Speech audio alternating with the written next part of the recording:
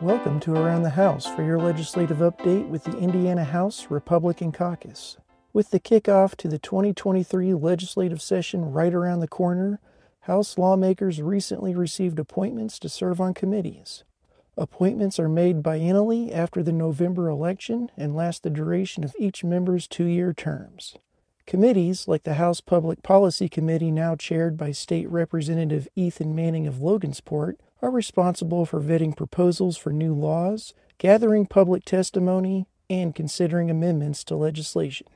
As the new chair of the Public Policy Committee, I'm ready to get to work addressing some of the more complex issues facing our state. I'm looking forward to getting started and keeping Indiana on the right track.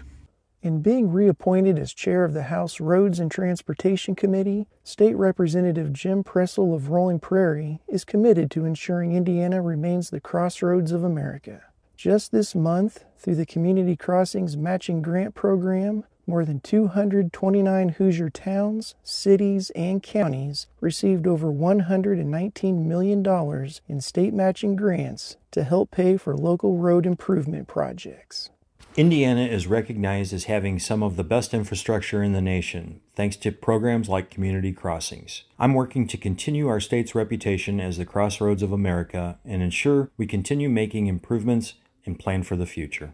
House lawmakers are scheduled to convene for the first day of the 2023 legislative session at 1:30 p.m. on January 9th. Be sure to visit iga.in.gov to stay up to date on what is happening at the State House. This has been Around the House with your legislative update from the Indiana House Republican Caucus.